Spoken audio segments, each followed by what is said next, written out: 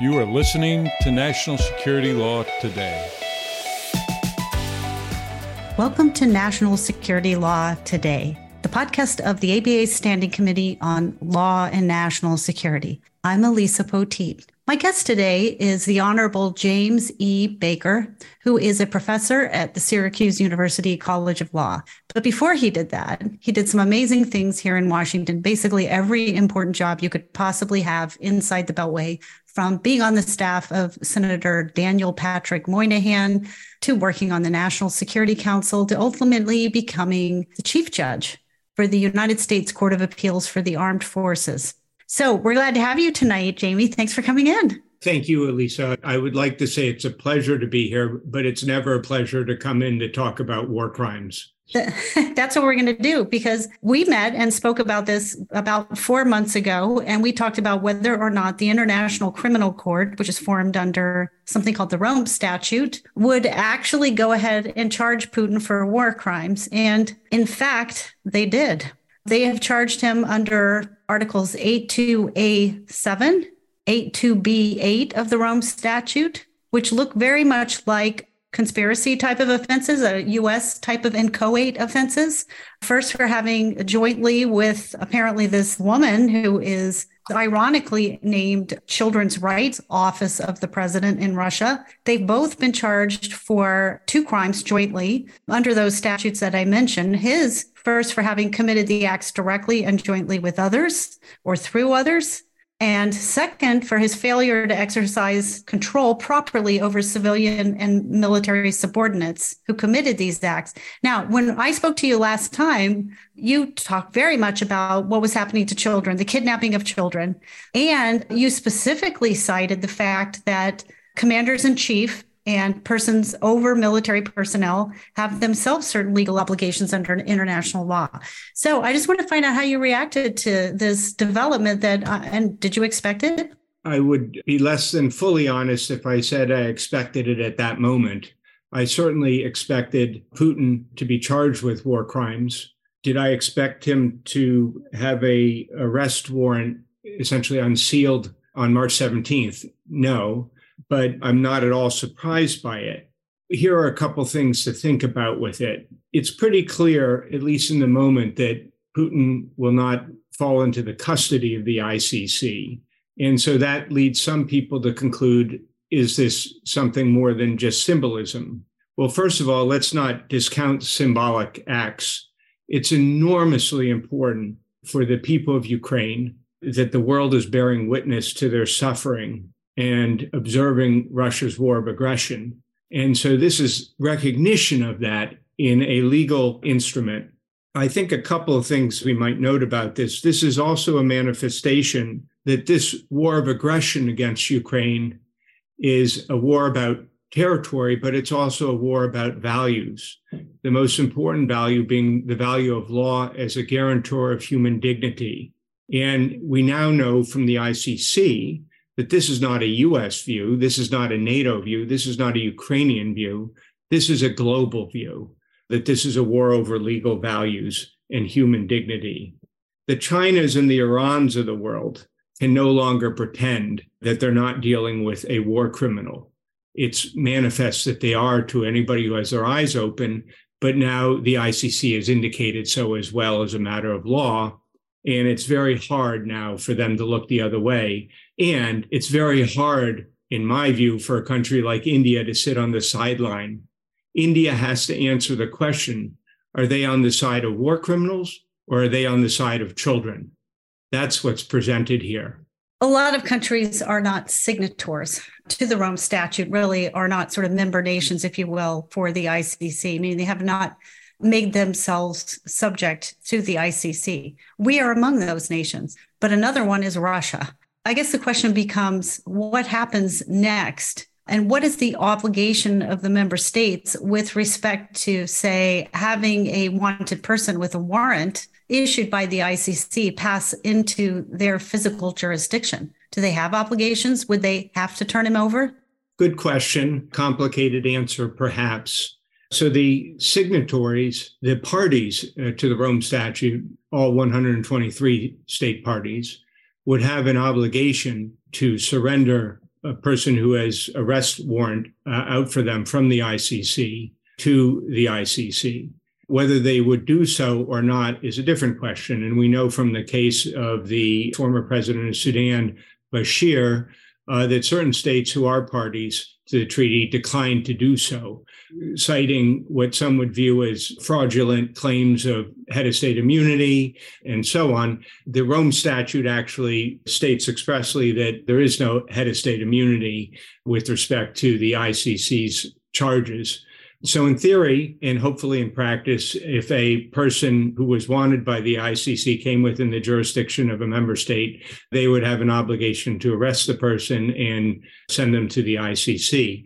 One thing that's important to note here, so we say, well, Vladimir Putin, he's not going to show up in England or in the UK next week and run the risk of getting arrested. And what Bashir apparently did was contact countries ahead of time to determine whether he'd get arrested or not before he went to those countries.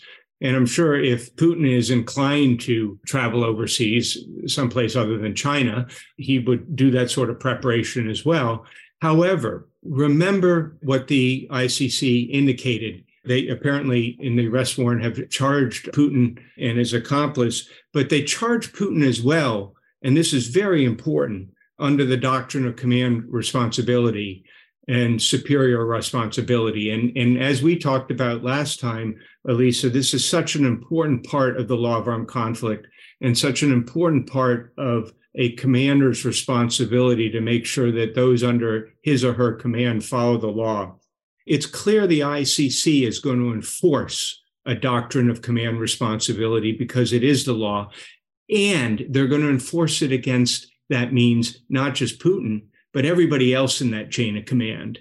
So we can't underestimate the fact that this could have deterrent effect, not because Putin's going to be deterred from committing war crimes. He's all in on that. But the people who are committing those crimes on his behalf may be deterred, and they may travel to the UK, or they may travel to a country and find that there's also an arrest warrant out for them, and they did not know about it.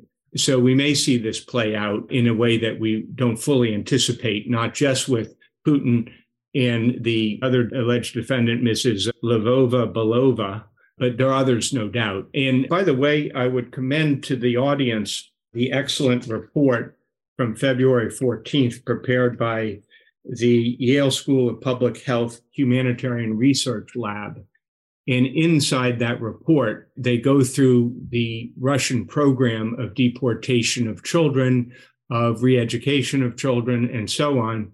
Included in that report is a diagram of who might be responsible between Putin and the people who actually implement these awful, unlawful policies. You know, one of the things that I've wondered is, he's used a private militia, apparently allegedly staffed by inmates, criminals, and the like, the Wagner militia. There is a question about who's actually on the ground, whether it's the official Russian military in all places, and whether it's something else entirely, some sort of private militia. Do you see any sort of a built-in defense or strategy in doing this in order to sort of muddy the waters and create some sort of plausible deniability? It seems like it would be hard to do, given that he and Ms. Belova, some of their meetings have been broadcast on Russian television for the whole world to see. Well, and indeed, Russia itself announced on January 23rd that the number is wrong. We are not talking about 6,000 children as reported in the Yale Public Health Report, which they said was likely a deep underestimation. Russia itself announced on January 23rd, as reported by that report, that 728,000 children had been taken into Russia from Ukraine, not 6,000. And the U.S. estimate from October is 260,000 children. We know from Ambassador Thomas Greenfield at the UN, she indicated that likely 900,000 to 1.6 million Ukrainians had been forcibly deported and transferred into Russia. There are a lot of different numbers. The Yale report number, 6,000, by its own acknowledgement, is an underestimate. To be clear, they said that perhaps There are some people who might, in fact, have voluntarily gone into Russia, but there's clearly an enormous number. And we need only look to history that this is something the Tsars did. This is something the Soviet Union did. And it's now something Putin has done, which is deport persons from Eastern Europe to generally Siberia. But what's meant by that is just the west of Russia. And this is a pattern that we've seen repeated in Poland, historically by the Tsars, and then the Soviet Union, and of course, always in Ukraine. I'm not sure if that was responsive to your question. I think it was. I guess, listening to that, some people might wonder, like, what's in it for Russia? What do they get out of doing this kind of thing? One wonders, right? One wonders what the virtue of war crimes are. It does lead one to believe that there is an effort to eradicate Ukrainian identity. I know that the United States government has said there's been crimes against humanity in Ukraine. I think it's pretty clear that we're seeing attempted acts of genocide and acts of genocide as well, an effort to eradicate the Ukrainian identity. So I think perhaps from a Russian perspective, what do they get out of it? They eradicate Ukrainian identity, and there's no better place to try and do that than with children.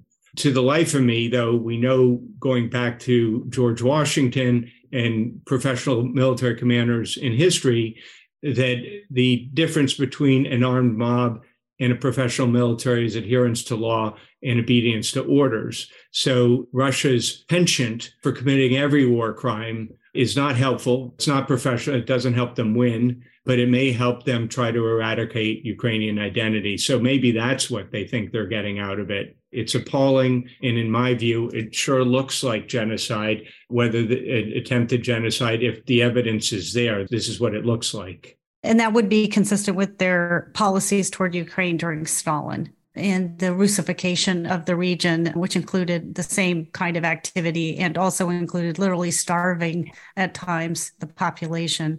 So I would say this sort of coincides also with another thing, which is that Russia depends on this very large company, which is basically the company that's responsible for turning Ukraine into the breadbasket, if you will, for Europe. And they have attacked and desecrated the headquarters and the major grain storage facility of that company, sort of coinciding with this horrible other behavior. Now, just based on history, because I know you're also a student of history, what does this kind of thing do in terms of ever negotiating the peaceful end of any conflict?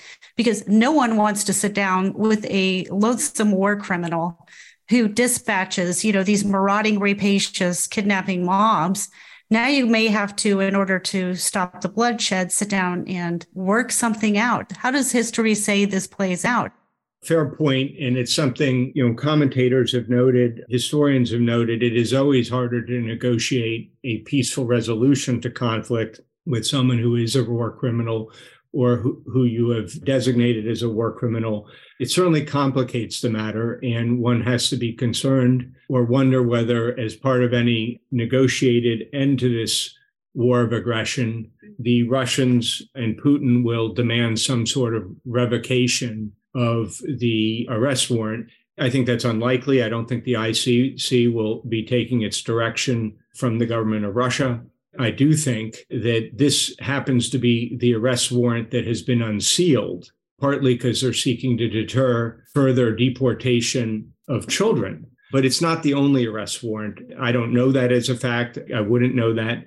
But it's hard to imagine in this conflict that that's the only arrest warrant. So far, it's the only arrest warrant for Putin that we've seen unsealed. So it does make it harder. It does make it more complicated. But the arrest warrant doesn't change the dynamic that Putin had already launched a war of aggression against Ukraine. That made it hard enough to reach a peaceful resolution. So I think the incremental change, the incremental difficulty now is not much greater than it was before. It's hard to negotiate a settlement with anybody who's committed war crimes on the scale of Bucha, Izium, and crime after crime after crime. And that didn't change on March 17th. All right. Well, any parting thoughts on this new development? We'll certainly watch it. And obviously, you've now raised the specter of the possibility of multiple other warrants, which it would be hard to imagine don't exist, given what's been happening in Ukraine. I would like to close as I've closed before with you, but it's very important to remember this. These are the words of Elie Wiesel referring to the Holocaust. He said, "We must always take sides. Neutrality helps the oppressor, never the victim. Silence encourages the tormentor, never the tormented. There may be times when we are powerless to prevent injustice, but there must not be a time when we fail to protest." The events in Ukraine have been seen, they've been heard, the ICC has recognized them, the world sees them and recognizes them, and the people of Ukraine should know that. All right. Well, it's been great to talk to you tonight. And we're going to hyperlink my previous conversation with you in the notes to this cast. And let's hope that there is some resolution to this. It would be lovely if it involved returning some of these kids, if not all of them. All right, listeners, we also know that you're interested in the 702 reauthorization. And because we know that you're interested in FISA, we're inviting you to come to a discussion with the General Counsel of the National Security Agency. You can join us at noon on April 17th, 2023 at the Army-Navy Club. You can find a link to register for this event in the notes to our podcast. We hope to see you then. And thank you for listening to National Security Law Today. Be sure to share this episode with a friend and discuss it in a civil tone with big thoughts. Certainly stay off of TikTok. You heard that here. All right. Our writer and producer is me, Elisa Poteet, always here in my individual capacity. Our editor is Francis Burkham. Rebecca Salito is our program manager. My other producer is Holly McMahon, and all the wonderful members of the Standing Committee on Law and National Security, without whom this podcast would not be possible. We'll see you next time. The views expressed on National Security Law Today have not been approved by the House of Delegates or the Board of Governors of the American Bar Association, and this recording should not be construed as representing ABA policy.